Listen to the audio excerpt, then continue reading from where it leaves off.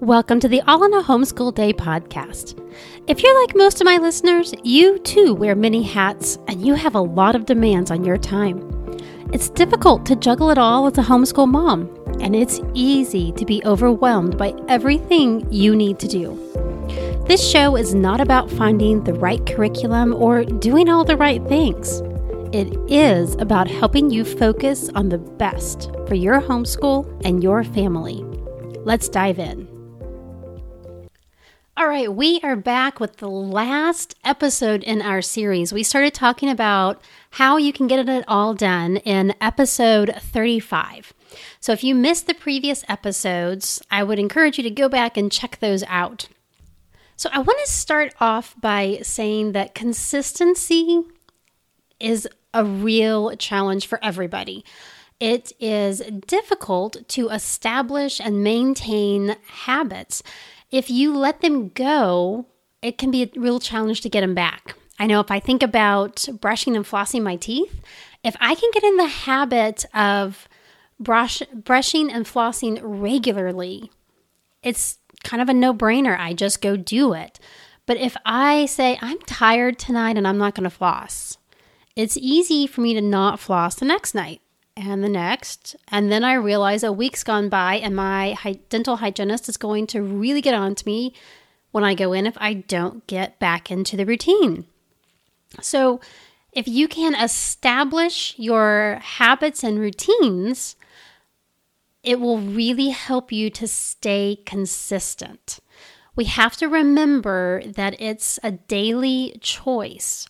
So thinking about those self-care tips, those household management tips, those homeschooling tips, as we went through all of those different scenarios, you probably identified one or more areas that you want to work on. And you can't do them all at once. But if you can focus on just one and get it consistent, you'll then be able to move on to the next one because it will have become habitual. I think it's important for us to remember that the world moves at a steady pace. The sun, the moon, the stars, our own earth, they all turn at a steady pace. Time keeps marching on at a steady pace.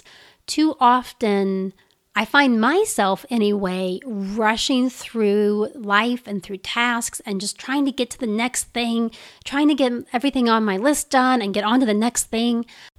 I've recently started trying to eliminate hurry from our lives. I have been trying to leave the house earlier, get to appointments early instead of just barely on time. I've been trying to allow more time to accomplish the tasks that I need to do, the homeschool lessons that my children need to do, the time that I need to cook a meal and not wait until the very last minute to start it. And what I have found is that when I am ruthless about creating that margin and allowing myself extra time, I'm actually getting more done. Because I'm getting done what is really important in our lives instead of just crossing off all of the tasks on my to-do list. So instead of living my life in the margins, I'm creating white space, creating that margin that provides me rest. And when I have that rest, I'm able to focus on what I really need to get done. So take it a day at a time. Figure out what it is your purpose is. What do you want to focus on? What do you want to accomplish?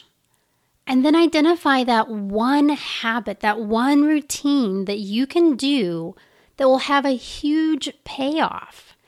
It may be helpful for you to think about this analogy as you're thinking about what it is you want to change.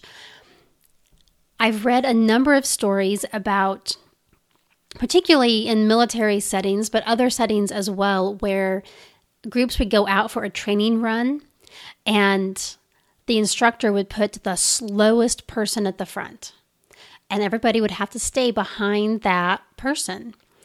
And they would encourage them to go faster. You can do this. Keep going. And as that person sped up, everybody else could go faster too.